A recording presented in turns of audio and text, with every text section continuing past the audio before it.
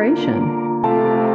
You were there to help me out. You just saw the need and said, can I help you? We learn a lot from watching other horses and watching other riders.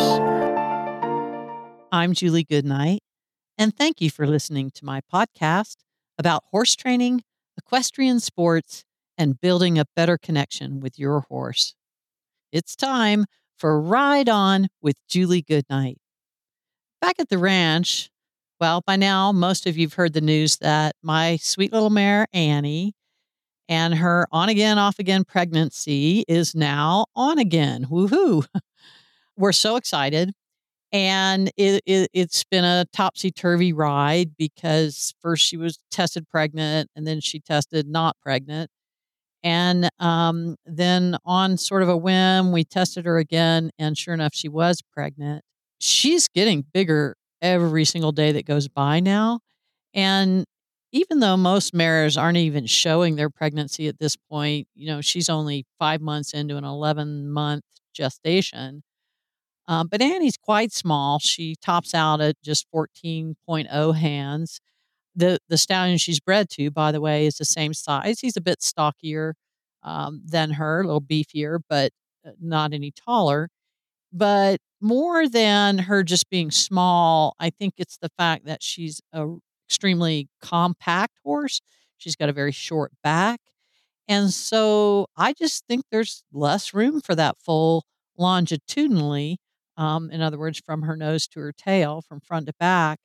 So I think that's causing that baby to stick out horizontally more. But I've been sharing some pictures online here and there of how much her belly's sticking out like a pregnant mare now.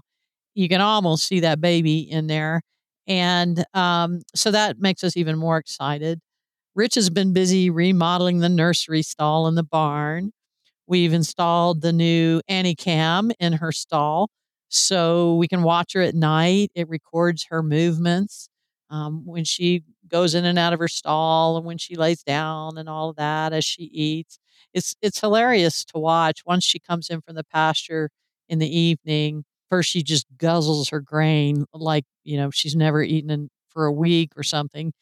And after that, 90 seconds it takes for her to guzzle down her grain, then she attacks her hay pile and she starts dragging her hay all around the stall. She spreads it evenly across the floor like it's a carpet, picking out all the little choice morsels that she likes the best along the way.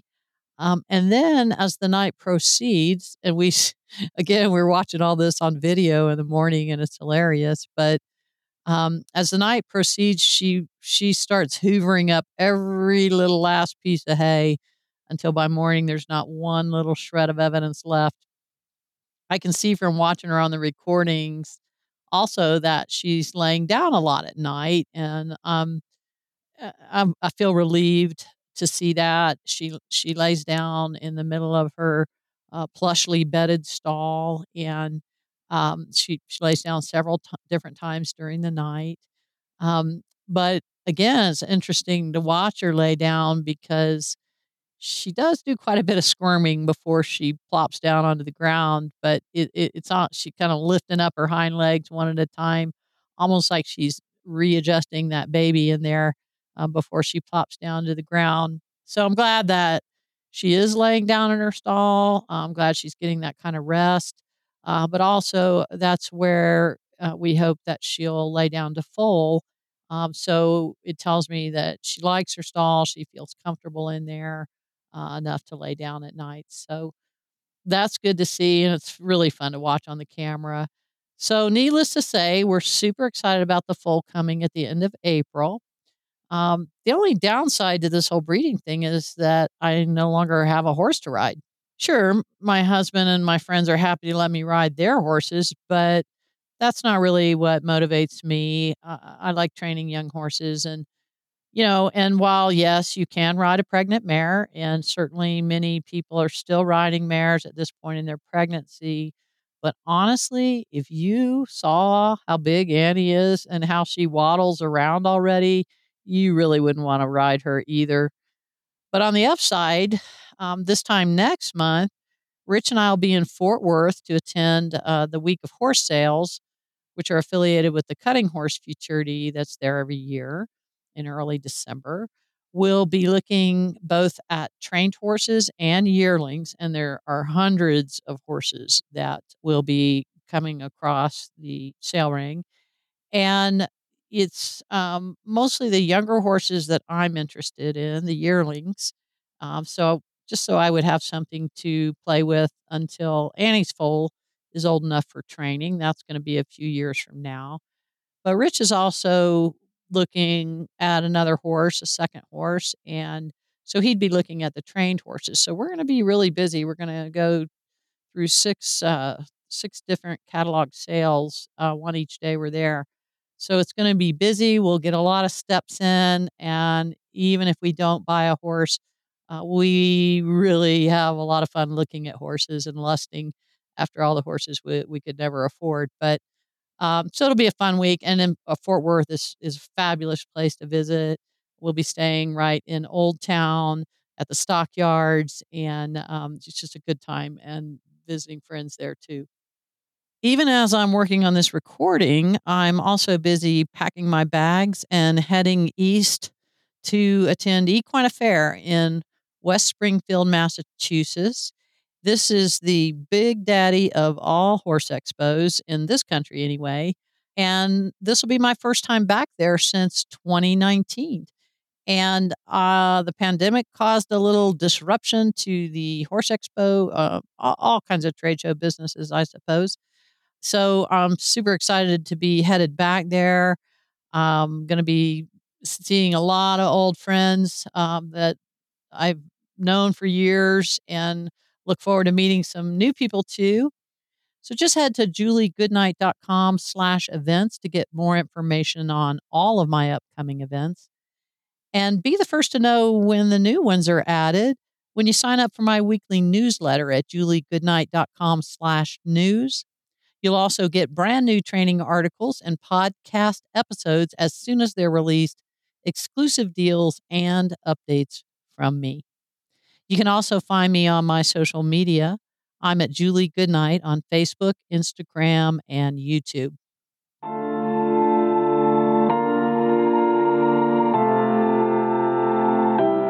And now it's time for a brand new segment in the podcast.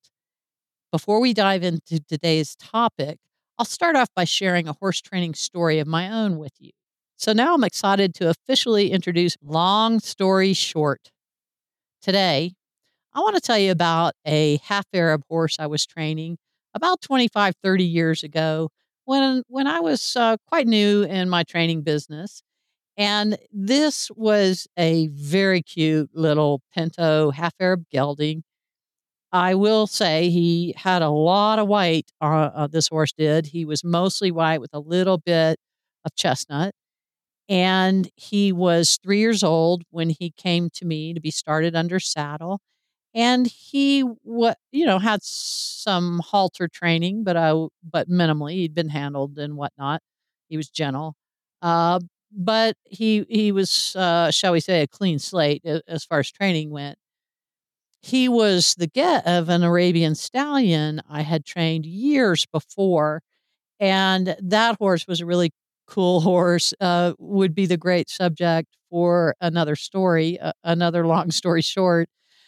But like his daddy, this little gelding was sweet and gentle. But unlike the stallion, he was extremely flighty, this little pinto half Arab. He was way beyond suspicious and more of what I've come to call superstitious. So there's this certain kind of horse temperament out there that I refer to superstitious.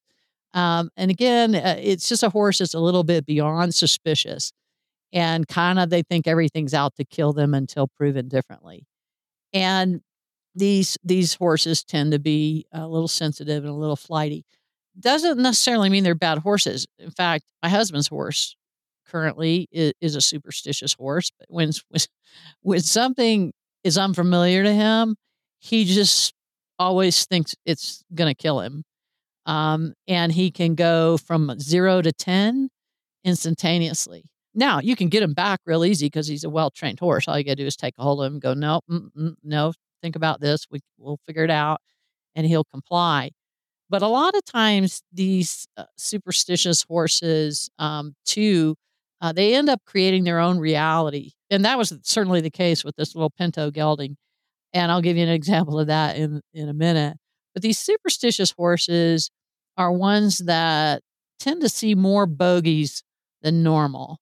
And the way that they tend to create their own reality is they think something, let's say something innate is going to attack them.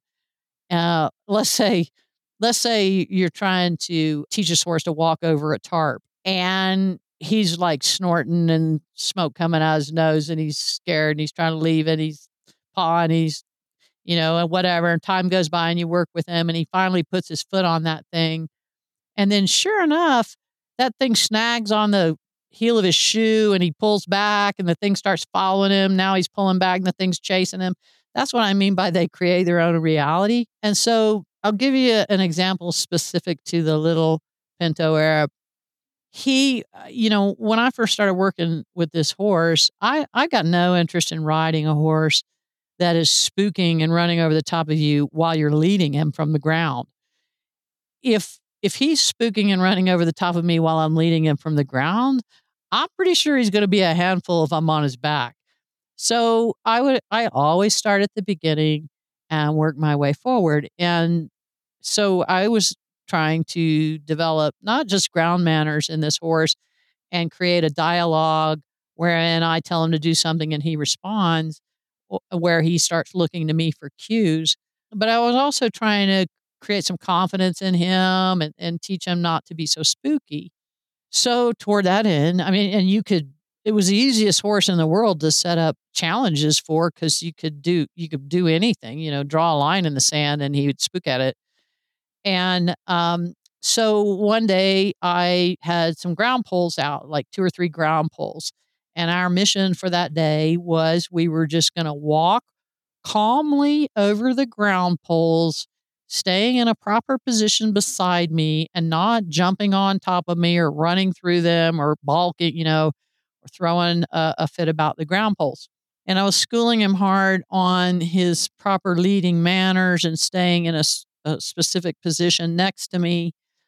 And we proceed over the ground poles, and with all the courage in the world that this little horse could muster, he slowly picks up one front foot and he sets it over the pole. But then he has a second thought about it, and he goes to pull his foot back. And as he pulls his foot back, the toe of his foot scoops up the pole. The pole flops up and hits him in the belly and scares the Jesus out of him. And he just blows up and runs over the top, clinks through the rest of the poles. And he created his own reality in that he was suspicious about this pole. And sure enough, when he put his foot over it, that pole attacked him. And so that's not even the story that I had to tell about this colt. That was just an example of how flighty and spooky this little guy was. Now, as a side thing, I've always wondered. I've had some experience training Arabs, and early in my career, actually, I trained quite a few, but I never was involved in showing them, and I wasn't that familiar with the way Arabs were trained and the way they performed in shows. But I did notice that they always had these horses real arched in the neck, super overframed in my mind, with their faces way behind the vertical when they were riding. Now, that that went against my grain, and it went against the grain of my training and everything that I'd been taught to do in riding, in particular classical riding. And so I really struggled to ride and train Arabs properly in that regard, because to me, when a horse starts coming behind the vertical, I drive them into it. So I push them out of it. And that just happens automatically in my body. I couldn't really stop it. And then And then I realized I didn't really want to ride that way anyway. But so it was just something that I noticed was different. Well, I, and certainly they're beautiful, and those horses, are so elegantly uh, built in the front end that usually that super arched neck is easy for them. So that was just something on the side thing that I'd always kind of puzzled me. And so one day I've progressed with this little gelding, and I'm riding him by now, and we're working in the big arena at the walk and trot canter, but every day he's spooking at something. Every day now, for like, he's been out in this arena for, a month or two, and every day he spooks at something. And I was just kind of getting fed up with it. And so this one day I go out to the arena and I'm riding this colt, and I just had reached my limit on his spooking. And I said to myself and to the horse, by goodness, we are going to go one time around this arena today without spooking. If it kills me, we will if I will stay out here all day until you go one time around this arena without spooking.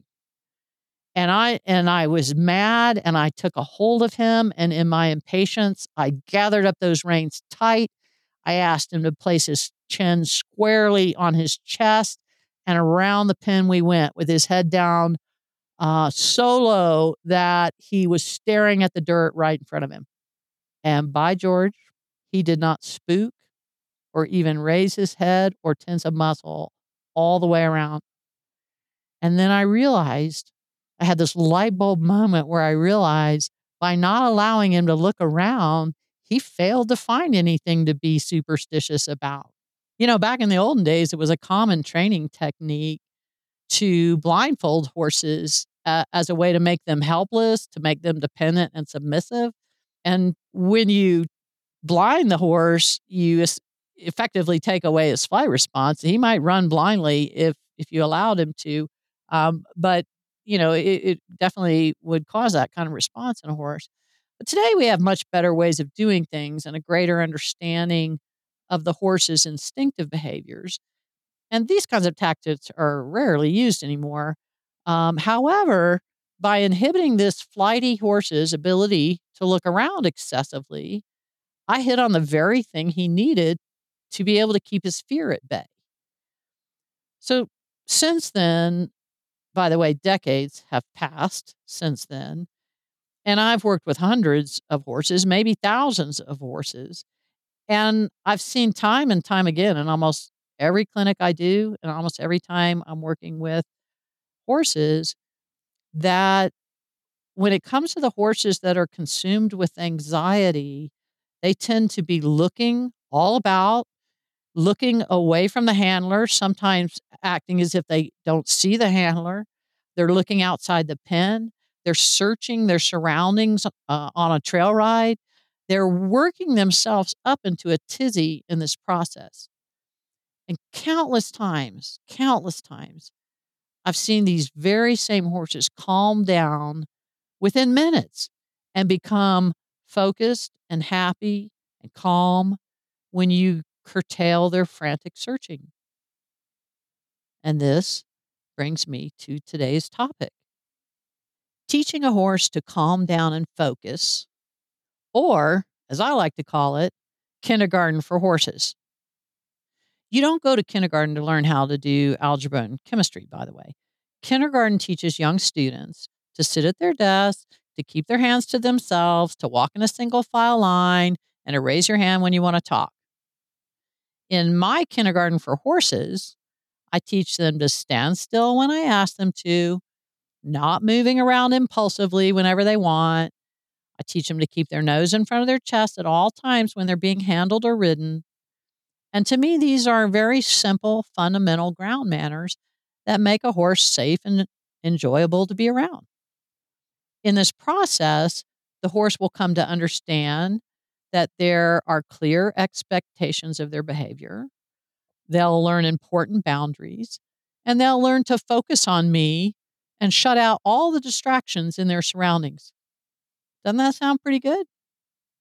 Also, in my What the Hey Q&A segment at the end of this episode, I'll answer questions from listeners about etiquette for correcting bad behavior in someone else's horse, if horses move into pressure or away from pressure, and about restarting an older horse.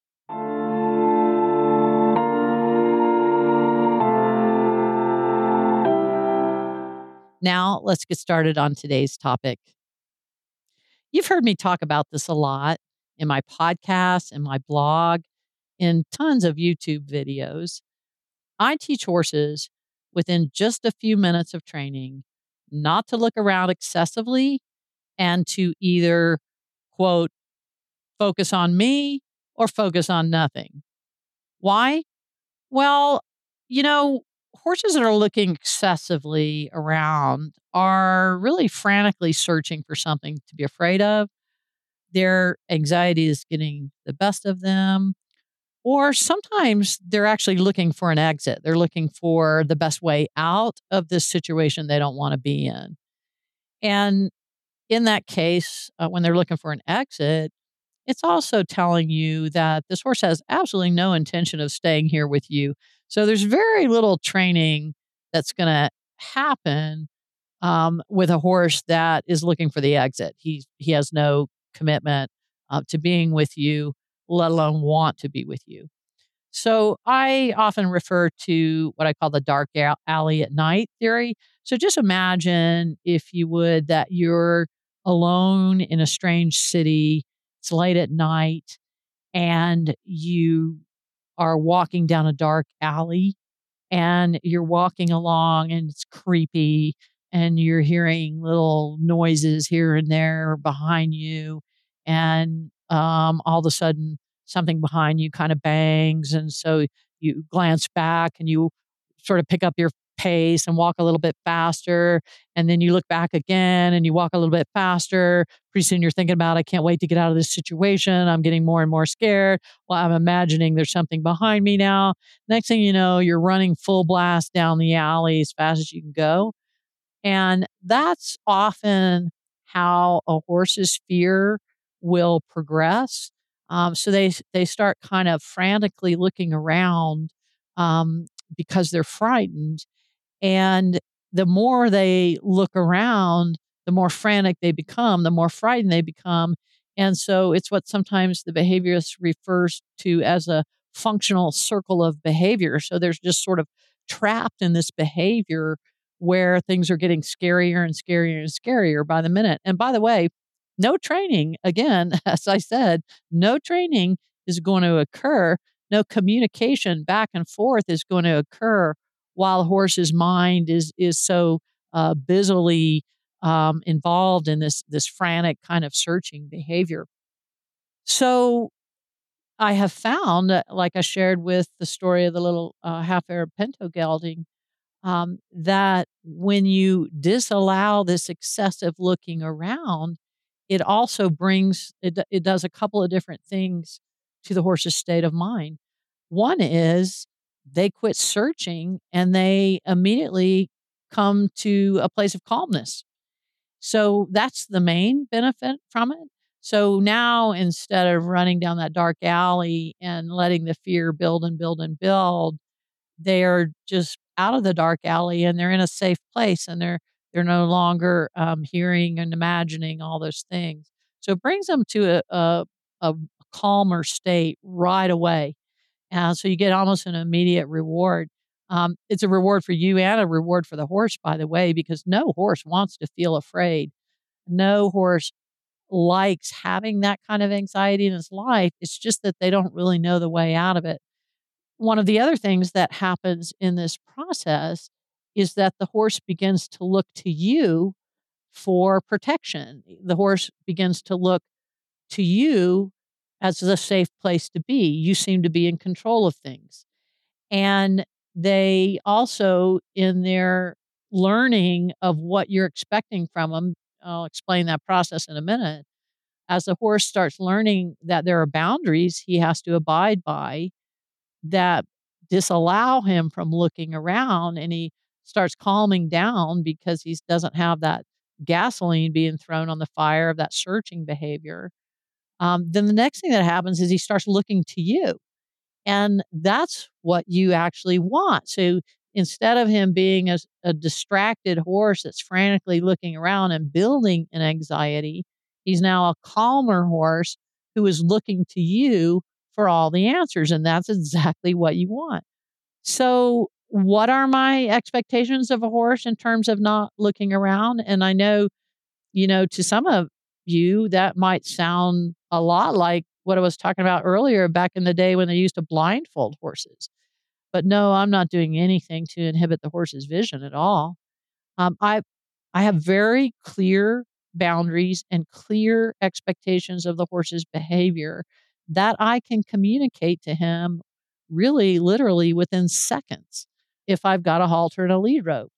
And first of all, let's talk about the clear boundaries. So I like to imagine when I'm handling a horse either from the ground or I'm riding the horse and I'm up on his back from the saddle, I imagine that there are two parallel lines coming out forward from his point of shoulder on each side. Now, the width of your horse's point of shoulders is pretty similar to the width of your shoulders. So if you just yourself imagine two parallel lines coming out from your shoulders, those are the boundaries for my horse's nose. He has to keep his nose within those two lines. And I am very clear on where those lines are in my mind. And anytime he crosses that line, if I'm on the ground, I'm just going to bump the lead rope a little bit, bump the halter. And if I'm in the saddle, I'm just going to bump the opposite rein. So, in other words, when his nose crosses that line, he meets a boundary. The rein is not going with you. And same thing with the halter. When he crosses that line, the minute his nose is crossing the line, I'm just going to kind of bump up a little bit on the rope so he meets a boundary there. Also, I'm not pulling, I'm just giving a slight bump of the lead or a slight bump of the rein, which has a built in release to it. So as soon as the horse feels that boundary, he brings his nose back towards center and he's already gotten a release as he comes back towards center. So that's why he can learn lightning fast where these boundaries are. And so, and again, if your timing is good and your pressure is appropriate, within seconds, literally, the horse will learn where that line is and you'll see him start thinking about it. Well, now he's thinking, so at least he's not frantically searching about anymore. He's starting to think about the boundary. He's starting to think about what you're doing in relationship to what he's doing. In other words, he's becoming engaged with you. And in very short order, he starts moving his nose towards the boundary, then bringing it back. He starts self correcting. And in that process, he learns even more. He learns the bump will not come if he doesn't cross the line. And then he starts gaining confidence because he feels like he's starting to understand that there is a boundary there. And when I act a certain way, this will happen. But when I act another way, everything's good for me. And so that gives him even more confidence. And now he's thinking all in the right direction along with you. And pretty soon he just stops looking around and drops that head and takes a deep breath. And he's like, okay, I seem to be stuck here in this situation, but you know what? I understand this situation. It feels safe to me. This person setting these boundaries seems like she knows what she's doing. She's very clear. I can trust that her behavior will be consistent and appropriate, and that I'll get this when I do that, and I'll get that when I do this. And so the horse starts building confidence in all this way. Again, if you're up in the saddle, same process. So just bump the opposite rein until the horse's nose comes back to center. Do not pull on the rein. Do not try to hold the horse's nose. Do not try to prevent him from crossing a line. Just simply correct him when you do. So the end result is that when you rule out excessive looking about, the horse's anxiety diminishes. Within a few minutes, the horse shifts his focus to you, or he just kind of zones out a little bit in that way that we love horses to do. For instance, let's say I'm riding my horse and I stop to talk to somebody, or maybe I stop to get something out of my pack and do something. I would like my horse to just kind of put his head down and check out. I don't want him being busy with his feet. I don't want him looking all around. I want him to just kind of patiently wait there, not thinking about much at all, kind of resting his brain a little bit until I'm ready to ask him to do something. So we love it when horses just kind of check out and be patient when we need them to wait on us. So you'll notice these kinds of changes in the horse right away. The horse's posture will change. You'll see a much calmer demeanor. You'll see a willingness not just to stay here with you, but to actually want to be with you because it feels safe. And the horse will have more interest in you and what you are doing than in all his surroundings around him. So remember, the purpose of this exercise is not to limit the horse's ability to see things, because the way the horse's eyes are on the side of his head and the way that he's got that super long neck stretching that big old wide head out in front of him, all he has to do is slightly turn his nose in either direction to be able to see a complete 360 around him. So we're not doing anything that limits or prohibits the ability of the horse to see 360 degrees around him. It's just the excessive looking about that we are dealing with. And that has a way, when you rule out that excessive looking around, it has a way of pulling that horse back from the brink of anxiety and pulling him back from a hyperactive imagination. As I said, no horse wants to be afraid and anxious, but they are fear-based animals. And to me, training is often about giving the horse tools to manage its own anxiety, to teach him where calmness is, and to teach him that he can trust me to keep him safe. Those are the main principles of my training, particularly with a nervous or a horse with a high fear level. So once a horse has learned to stay calm and focused, which can literally happen within a few minutes if your timing is good and if you use the appropriate pressure. But once you've done that, you won't need these corrections anymore. Once the horse trusts you enough and understands your clear boundaries and your clear expectations, he finds safety and comfort in being with you, and all of that searching behavior just goes away. I hope that helps you understand a little more about why your horse's focus and calmness is important and how you can achieve it. Now, let's switch gears.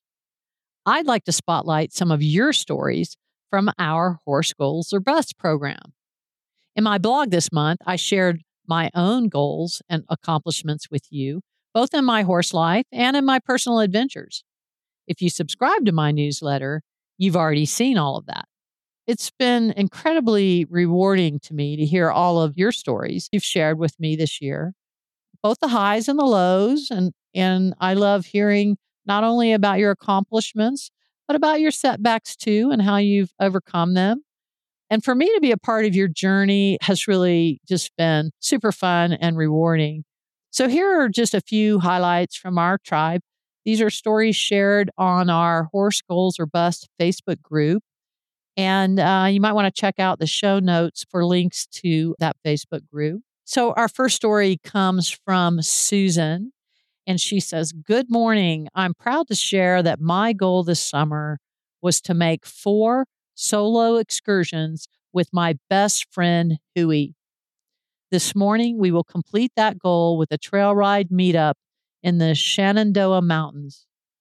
Each excursion has been fantastic, and I realized that the hardest part for me is hearing him whinny in the trailer when I go over a bump. We've made so much progress in our riding and in our relationship this summer. I'll be seeing Julie at Sea Lazy U on October 5th. And indeed, she did. And I love this because I love the specific goal that Susan had of doing 4 solo excursions with her horse. And wow, what an accomplishment. And the planning that went into it and the goal setting from the beginning was such a big part of that. And we enjoyed having you at the clinic at Sea Lazy U as well. And I hope that just capped off your riding season, Susan. So thanks for sharing. And next, another one of my favorite stories comes from Nancy. And Nancy is someone I know well. You'll hear why in a minute. But Nancy says, I'm happy to report that I've completed my primary goal for this year, riding with Julie in Ireland. I continued to second guess myself up to the very last minute, wondering if I'd done enough pre-trip prep, i.e., time spent in the saddle and on fitness. As it turned out, I had no problem keeping up with the younger folks and felt very confident in the saddle. It was truly an amazing journey on so many levels, meeting amazing women, experiencing the stunning Irish countryside and special cultural activities, and let's not forget, riding beautiful Connemara ponies. Special thanks to Julie, T. Cody, and Koch. Now, I'm going to brag on Nancy. By the way, she included this incredibly beautiful photograph of her sitting on this Connemara pony on the ocean. And you will see that she's a lovely rider, and you won't be able to see it in this photograph. And Nancy's not shy about sharing her age, but she's well into her 70s, and she was the oldest person on the tour by more than a few years. So when she said she was worried about it, you can see why. But I have to say, she was one of the fittest people on the ride. She was one of the best riders on the ride, and she had a great time. So it was fabulous. She got along great with her horse, and she certainly could keep up with the toughest of us. So that was fun to have her. Also, someone I've known for a while, had in clinics, and one of my online coaching students, Marty. And Marty actually sent in 3 updates. Marty is always very thorough. And Marty says, I am a 71-year-old post total knee replacement rider who wasn't terribly adventurous in the best of times. All I've been doing is walking and some trotting in an arena or ring. Groundwork is no problem. Yesterday on the way to the barn, I listened to Julie's most recent podcast, and she mentioned riding Annie bareback. So I decided to hop on my pony Nigel with just a bareback pad, since he is easy to mount using a mounting block. We did a lot of walking and a teeny bit of trotting. I've made myself a goal of riding the English dressage tests A and B bareback just for my own fun. Then she sent a second update that said, today, I rode the Intro A test totally bareback, no pad. I probably won't do that again, at least without my riding pants. It wasn't pretty, not great patterns, and he broke gait in a trotted 20-meter circle, but we did it. Next up, Intro B. And then our final update. Today, I did Intro tests A and B. The geometry wasn't stellar, but we did it. Intro C, you say? It won't happen. Will not be cantering bareback, but I accomplished my goals. So good for you, Marty. Yes, you might not think of yourself as adventurous, but you are persistent and you always set great goals, and then you go out and do them. So I say that puts you in an adventurous category. Next story comes from Lynn, and she says, I did it. My second show in a lifetime. I'm not sure there will be a third, but I made my goal for this year. I love that one. And then finally, we'll hear from Deborah. And she says, when I started working on my horse goals for this year, I was still having some anxiety about riding my mare with people I didn't know well, because I was never sure how she would react. I was determined to continue building the trust between us so that I could participate in a clinic with Julie Goodnight in March, and then participate in at least 2 trail challenge rides with a club I joined. This past weekend, I rode in my 3rd trail challenge ride with the Texas Trail Challenge Club at a spectacular ranch near Llano, Texas. Each ride has been better than the previous. My mare is finding calm as we go down the trail, and while we may not always do well on some of the obstacles, she's always willing to give it a try for me. On the ride this past weekend, one of the obstacles was in hand, where we had to send/lead our horse into the ditch along the trail while we stayed on the trail and then have the horse stop straight at the marker. Because of the skills I learned from Julie during the clinic this year and from following her online, my mare and I received a perfect score at this obstacle. It was nice to get a good score. It was great to see how well my horse paid attention to my cues and what we were doing. Doing well on the obstacles is not part of my goals. Building the trust with my horse is. I'm signed up for one more trail challenge ride this year, so I've met my goal and then some. Thank you to Julie for setting up this program. I feel like it's helped me really feel confident about my work with my horse and encouraged me to keep going even when I had a setback. Wow, Deborah, that was an awesome story. And it just, I can't even begin to tell you how much it thrills me that I had some small part in your challenge. I remember you and your horse from the clinic, and what a nice, lovely pair you made. And your story certainly is inspirational, although not surprising because you're an ambitious rider. So that's awesome to hear. And finally, we have a story from Faye, and she says, so my goal this year was simple: ride my horse bareback. I set up a plan, talked with my trainer, and then fractured my wrist in February falling on black ice. Then May came along and I started riding again with caution, but noticed things had changed between my gelding and myself. My confidence was not there anymore, and it took many weeks to find it again. Then the spook happened and lack of confidence returned. But we ventured out off property on a couple of trail rides, and I found the courage to sit on my horse bareback. And now I know that riding on his back without a saddle is very uncomfortable, and I need to set a new goal for next year. I don't consider it a bust, but a lesson learned. Julie, thanks for always sharing your stories and inspiration. Also, congratulations on Annie's pregnancy. Looking forward to next year.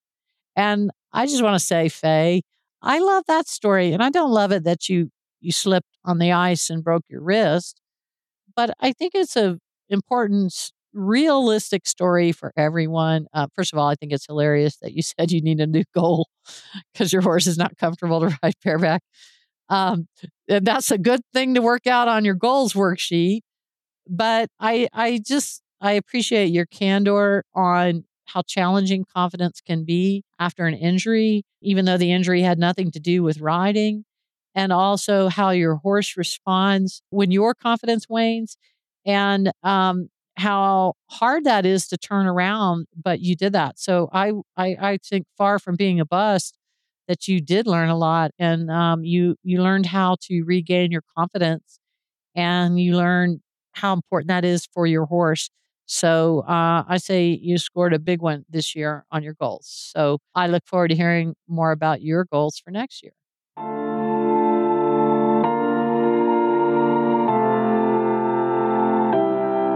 And now it's time for my favorite segment, What the Hey Q&A.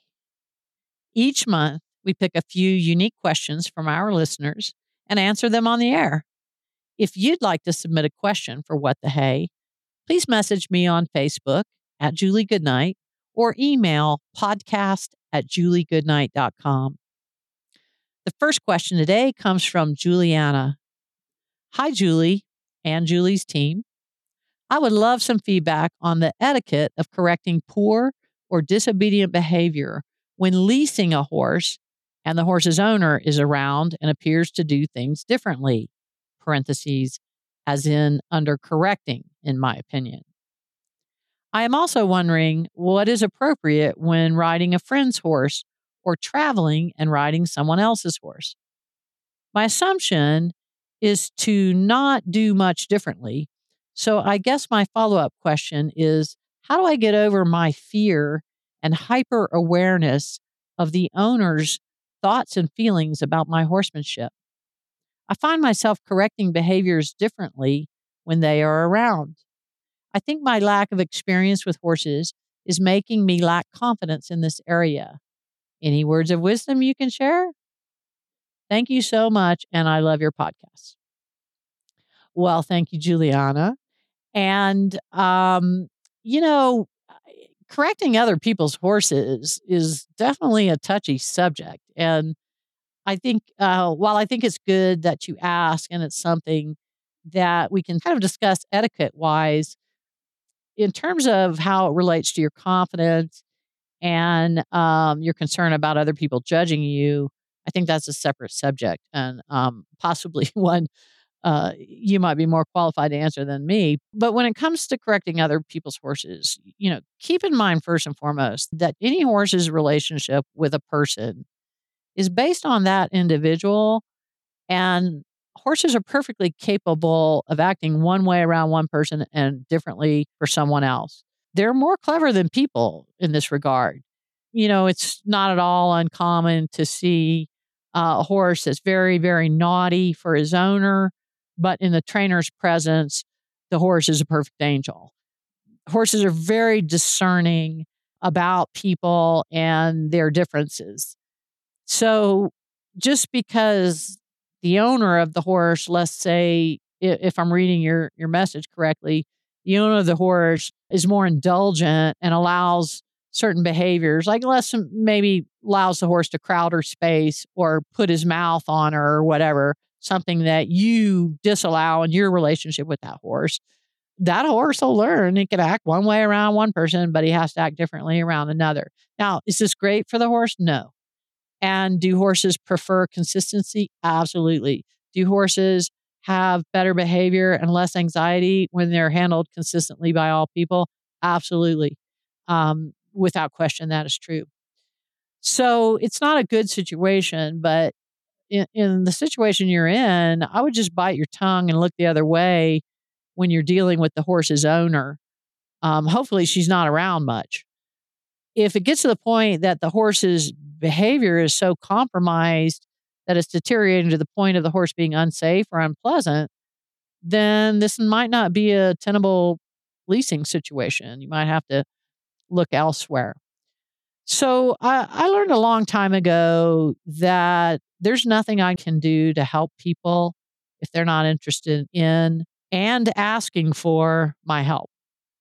It's very frustrating, especially when I see somebody doing something dangerous with a horse, or even when I just see a messy matter that I could easily clear up with just a little bit of information.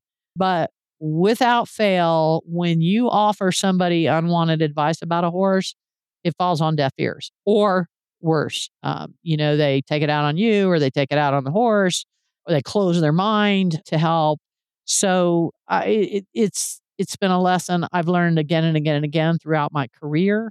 I've learned it pretty thoroughly by now, but there are still times when the temptation is great to want to try to help someone. But if they're not asking for help, it isn't going to happen. For me, it's a little different given that I'm a professional horse trainer. And in most instances, if I'm dealing with a horse, it's because they're looking for my help. I wouldn't be handling a horse that someone didn't ask me to.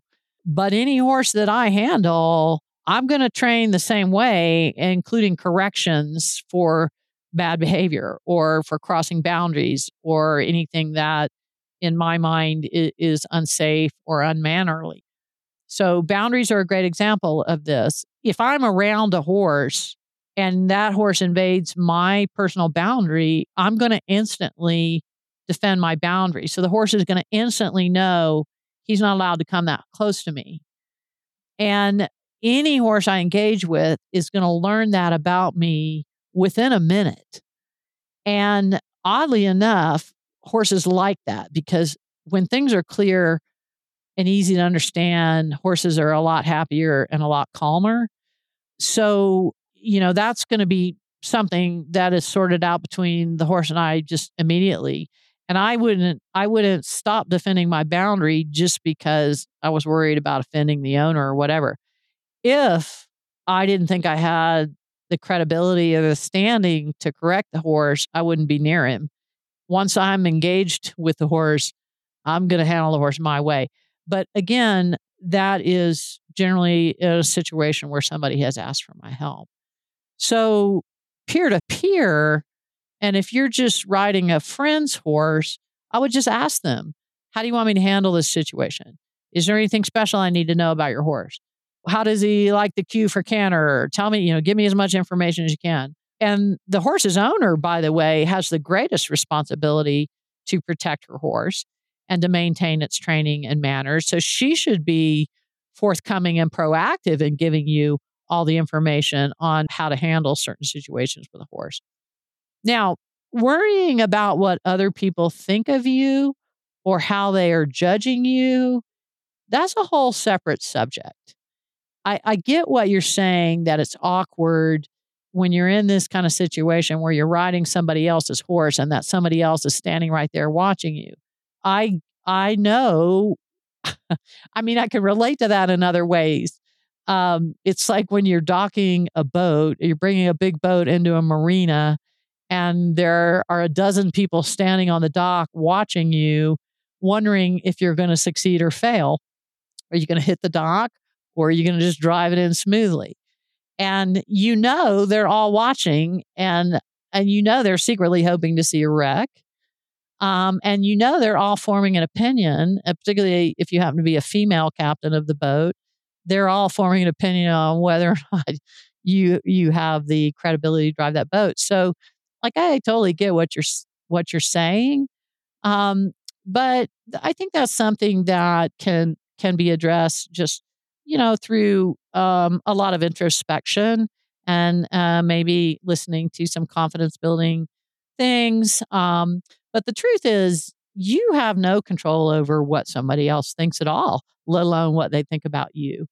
And the truth is, it doesn't really matter what they think about you.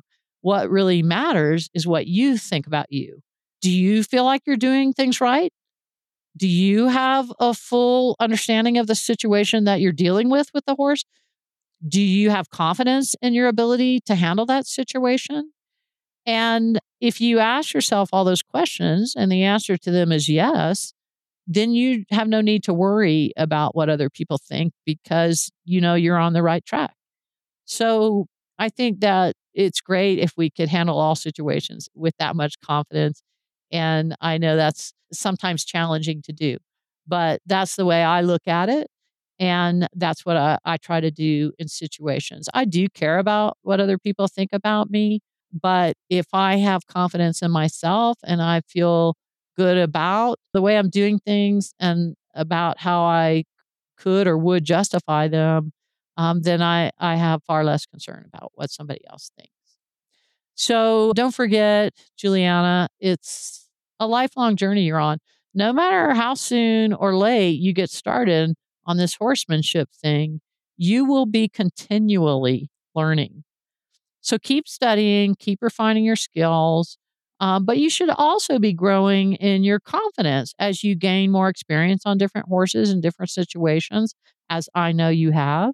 Then you will also be gaining confidence in your ability and your knowledge. So keep an open mind to new and different ways of doing things, but be your own judge of what techniques you use and what gives you success and what you feel the most confident about. Our next question is from Anne. I have read a lot about the fact that horses learn from release of pressure, and timing is critical, as described in one of your great articles. However, I've also read that horses are, quote, into pressure, unquote, animals, and that they move towards pressure. So I'm confused. I've watched different videos of people teaching horses to move towards the mounting block, for example, and some tap the horse on the near side hip and others on the off side. So does it really matter which you use as long as you stop the tapping when the horse gives the right response? Thanks in advance. I tried to keep this as succinct as possible, but this was the best I could do. Well, first of all, let me say, Anne, you did a stellar job at keeping this succinct.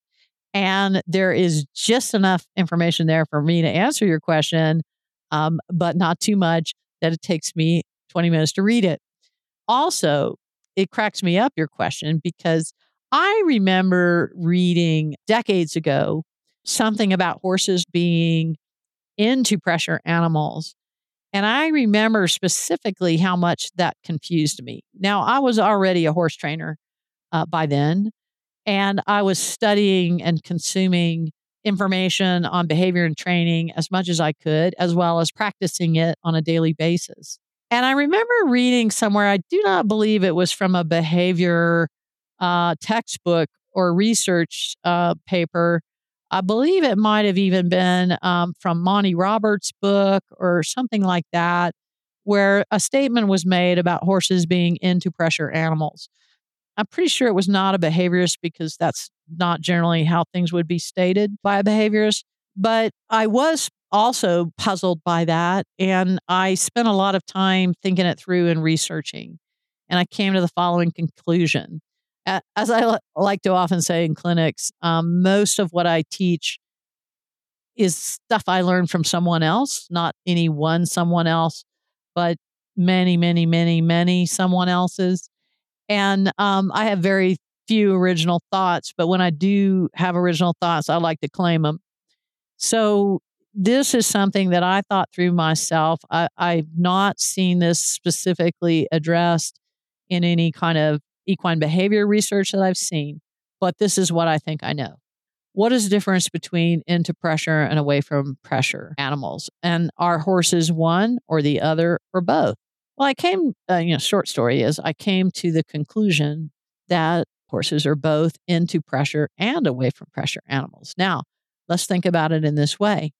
The number one characteristic and the most defining characteristic of the horse is that he is a flight animal. So, flight is the horse's most compelling response to danger. Now, would you say flight is moving into pressure or away from pressure? Well, to me, I think it's clearly moving away from pressure, right? So the pressure is whatever's frightening the horse. And the flight response involves a 180-degree turn and running as fast as you can away from that thing. So that's an away from pressure response. But think about the horse that is kicking another horse. Think about the bully or dominant horse who's actually kicking double barrels at another horse and backing into him and squealing at the same time. Is that horse moving into pressure or away from pressure? He's moving into pressure. So if I walk up next to a horse and startle the horse, and the horse startles because he didn't see me or he didn't notice me there, and I suddenly reached out and touched him and he kicked out at me, is he moving into pressure or away from pressure? Well, in that moment, he's moving into pressure when he kicks out at me. But the next thing that follows is him running away because he was startled. So he's moving away from pressure. So this is the way that I started thinking this through. So some responses are into pressure, while other responses are moving away from pressure. Now, there are many behaviors of the horse that are moving into pressure. Kicking is one. If you've ever seen a mare in heat that wants to lean her hip against something or back into something, that is an instinctive urge she feels around reproduction and wanting to, move into the stallion or back into the stallion. So that's moving into pressure. Also, horses mutually groom each other, and they use pretty heavy massaging pressure with their teeth, deep pressure massaging of their buddy horse. And again, that horse is moving into pressure. Horses, sometimes when you teach horses to, let's say, hold their feet up for the farrier, they learn to lean and push on you. Horses do like to lean and push and pull, but they also move away from pressure in certain instances. Now, let me give you a couple of more ways to think about pressure. First, let me give you another really great example of how horses can be into pressure animals. If you've ever been around young foals, they love to be scratched and petted. And they will learn to move into you and push into you to get you to scratch them. And they like to be scratched hard. So in very short order, if you mishandle a foal, you teach them to push on you and lean on you and move into pressure. Now, keep in mind that most trained responses in the adult riding horse are going to involve that horse moving away from pressure, preferably the lightest pressure. We also call that yielding to pressure. So giving to pressure, moving away from pressure. Now, as we raise that young baby horse and we unknowingly overhandle him, over desensitize him, and scratch on him to the point where we teach him to lean into pressure and move into pressure. And then when it comes time to train that horse to be ridden, everything we're going to be teaching the horse involves it moving away from light pressure. We have set up a terrible dynamic there. So yes, horses learn through pressure and release. And they learn by making associations between a cue, which is the pressure, and a response. And that's, by the way, where the timing and using the adequate amount of pressure comes into play. So let's understand first and foremost that there is an important distinction between a learned response and instinctive behavior. So when that startled horse kicked out at me because he was unexpectedly touched on the side, in that moment, he was moving into pressure. But when I startled him and he turned around and ran away from me, he was moving away from pressure. And that was all done through instinctive behavior. But if the horse learns that when he moves towards me, I will scratch him and reward him with a pleasurable feeling, then he learns to move into pressure when you touch him. So that's a learned response. And so this is the age-old question of nature versus nurture. We have a pretty good understanding of the instinctive behaviors of horses by now. And I'm sure there's more to be learned, but when you have a pretty thorough understanding of a horse's instinctive behavior, it makes it slightly easier to distinguish between learned behavior and instinctive behavior. So instinctive behaviors are those behaviors that were virtually fully formed at birth. And learned behaviors are everything that comes after that. And in the horse, the learned behaviors happen fast and from the youngest age. So horses are learning machines throughout their entire life, but they learn at the greatest rate when they're young and know nothing. So they're learning every second of every day and with every interaction they make. And so it's very easy to create a learned response in a young horse to move into pressure. So, one more just quick thing to understand about pressure, the pressure that we use on horses, is that there's also a difference in my mind between static pressure and dynamic pressure.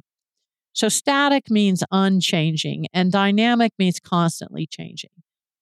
So if I go up and let me give you a real common example.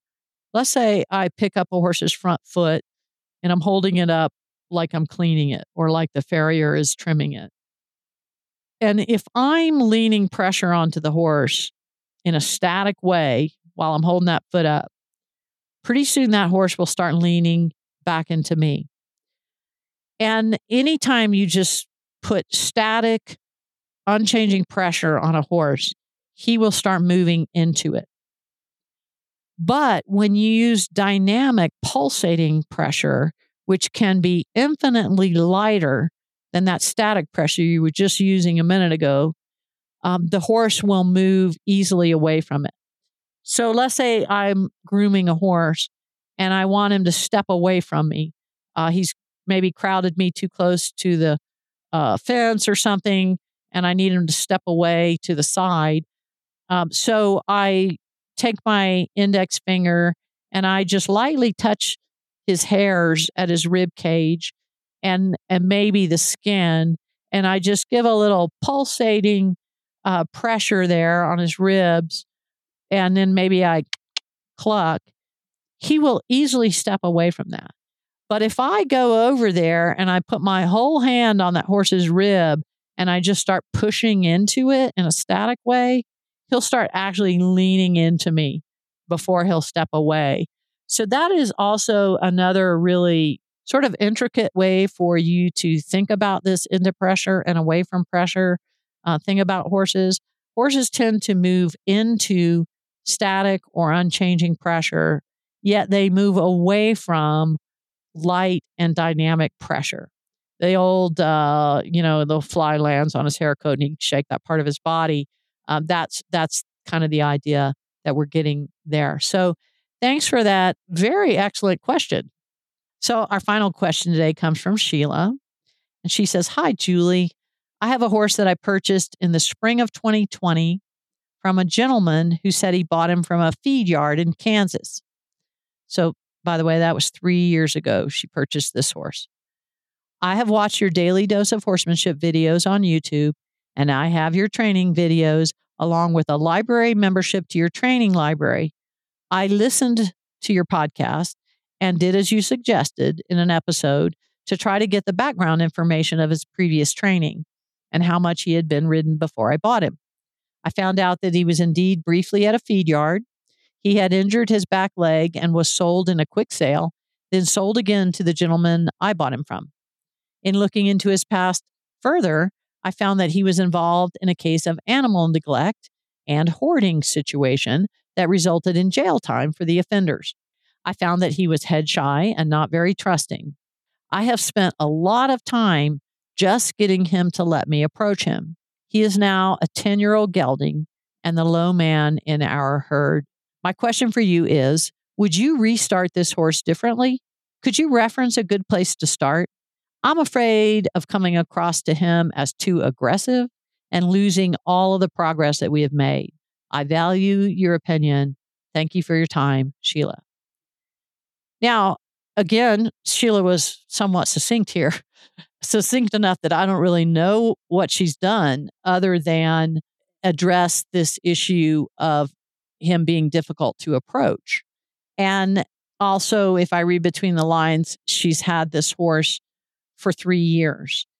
And so if after 3 years you are thinking about restarting, then I would say you have not made adequate progress with this horse. And that ties into something I've been seeing lately at some clinics that I've done, training clinics that I've done.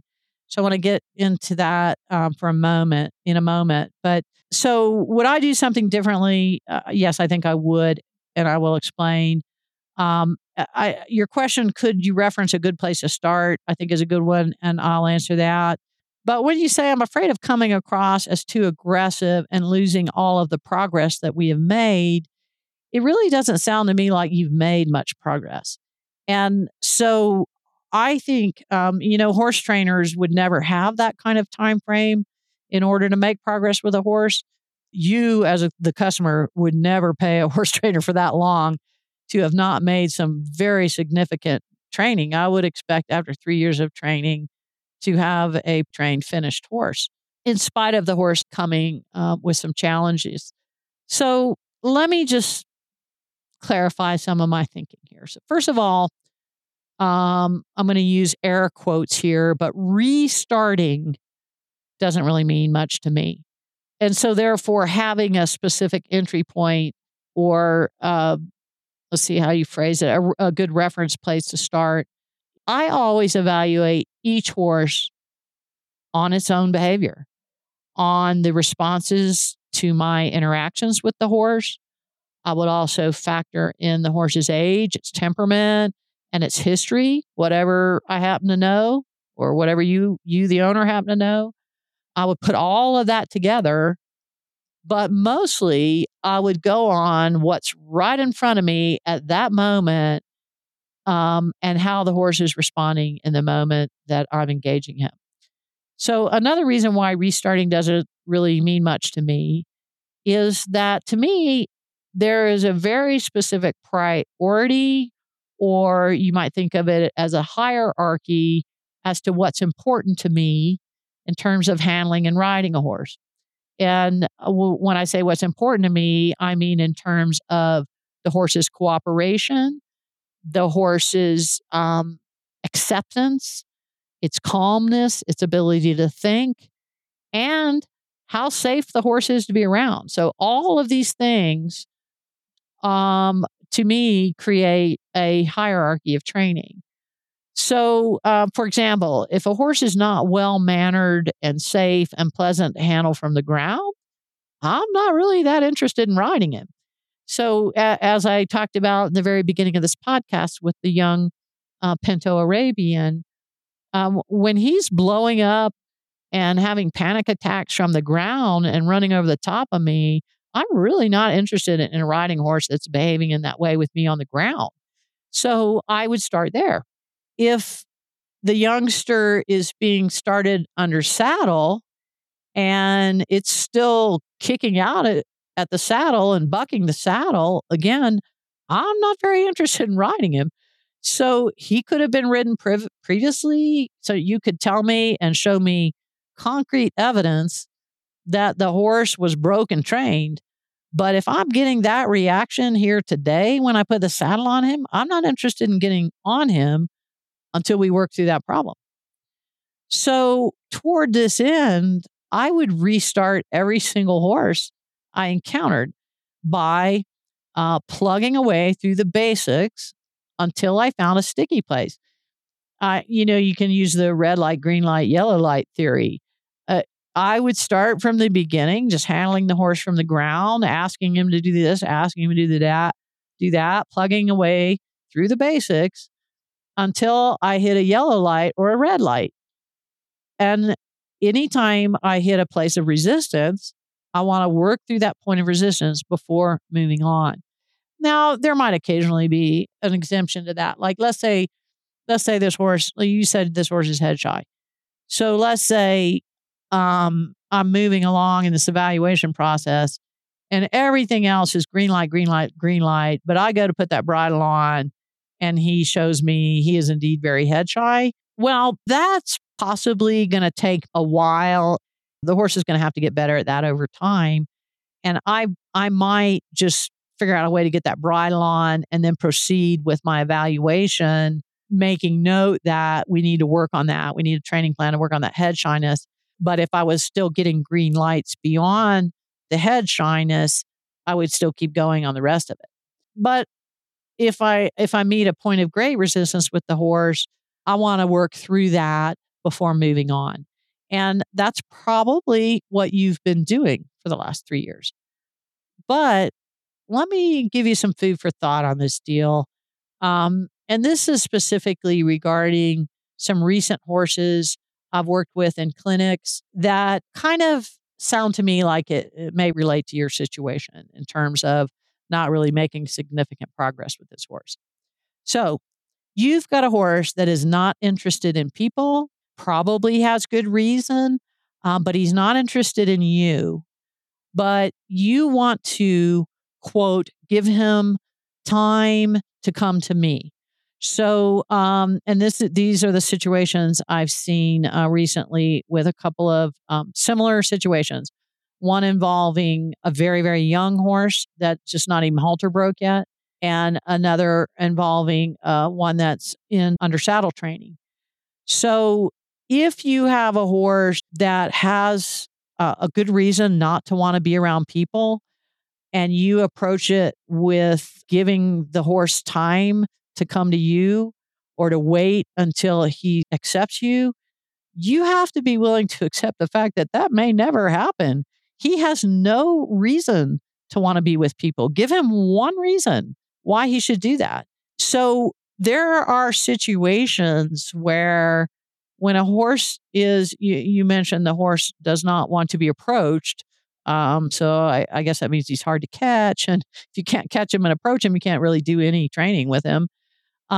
So if I could just force this issue this one time and get that halter on that horse and get him caught, and then in doing that, I can get past his point of resistance and prove to him beyond a shadow of a doubt that I am good for him, then in a matter of hours or days or weeks, I've moved past that one issue and I'm really moving forward with the horse's training because I can lay hands on him, I can pet him, I can reward him, I can add pressure, I can take pressure away.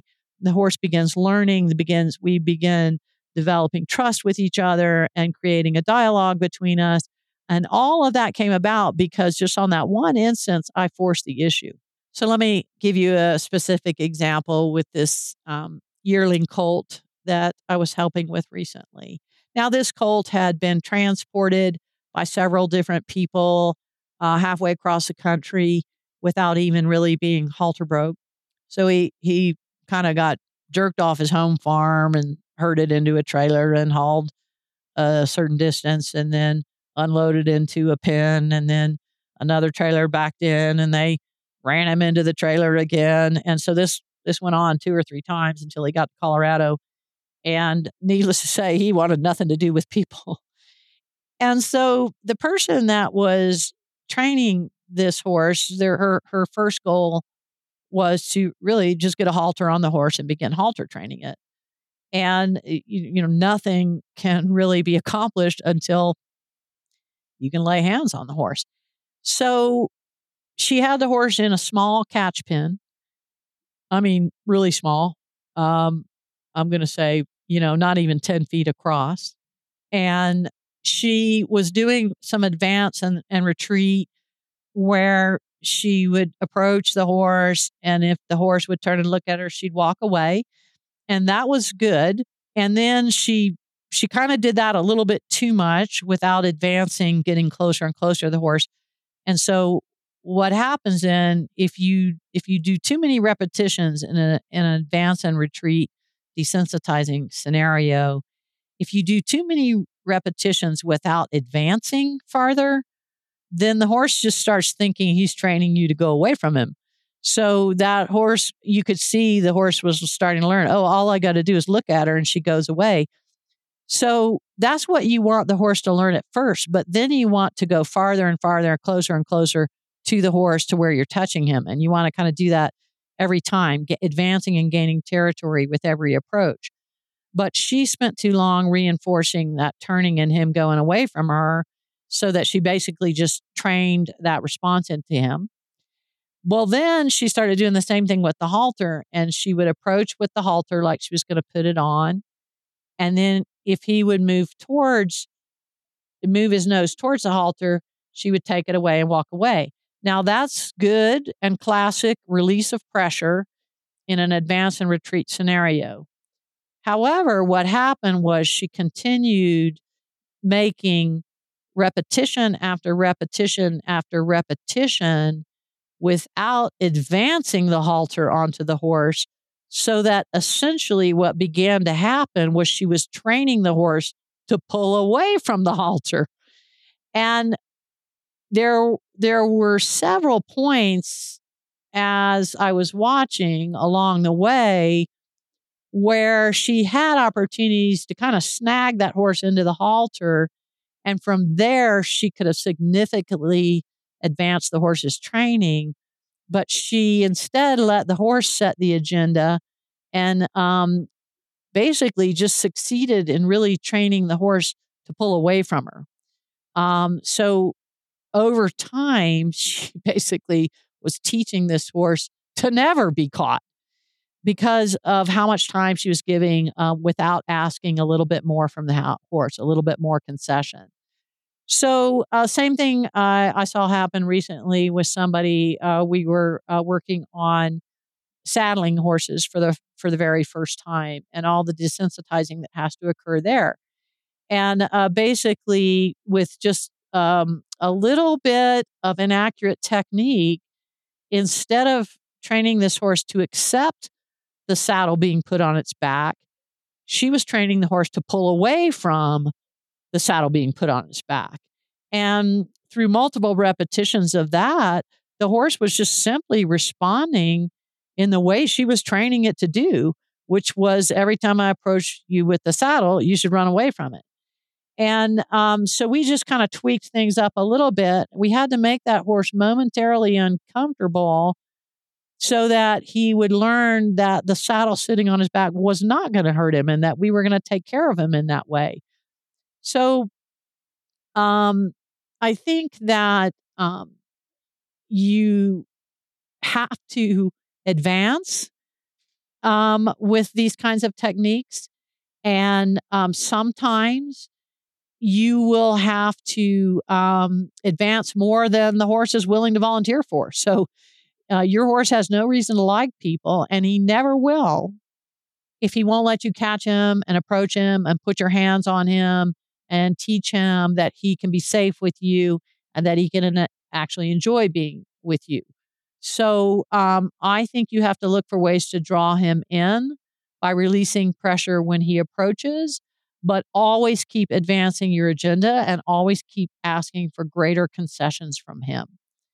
Like I said, as a horse trainer, we would have moved past this probably in the first week of training, and we may have had to force the agenda. And by that, I mean, I may have, with that little yearling colt, I would have just snagged him with the halter so that then I had the ability to, be connected to him in a way that I could actually train him and teach him something. So, in extreme cases, as I mentioned with the blindfolding thing, sometimes in extreme cases, food and water is actually withheld from a horse and only given to the horse by a human. And this can be a highly effective way of teaching a horse to not only accept a human's presence, but to like the human's presence. But that's pretty extreme. And while I recognize why this tactic would work, it's not really something I would do. I'd probably push that horse to the point where I can actually lay hands on him.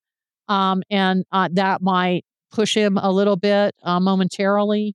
But once I can lay hands on him and he learns that, he doesn't get to leave whenever he wants, then I can go to work, and then I can start looking for bigger concessions from the horse, knowing that once I can touch him and handle him, he'll learn to like me, and I can teach him everything he needs to know um, for us to get along well fairly quickly. But I might have had to push past that point of resistance in the beginning. So I hope that helps. It's hard to give you a specific point of reference or departure point. You have to just deal with the horse that's in front of you and work through points of resistance, but always keep advancing the agenda.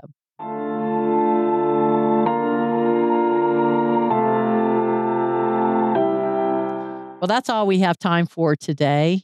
I want to thank you for listening. Next month, I'll be back with another brand new episode. So remember to subscribe so you won't miss a single episode, and invite your equestrian friends to join us. I love sharing my horse care and training experience with you, and I appreciate all your feedback, suggestions, and questions. Do you have a horse training question or issue you want me to talk about in an upcoming episode? To send your questions for What the Hay or topic ideas, just message me on Facebook at Julie Goodnight or email podcast@juliegoodnight.com. Ride On with Julie Goodnight is available wherever you listen to podcasts.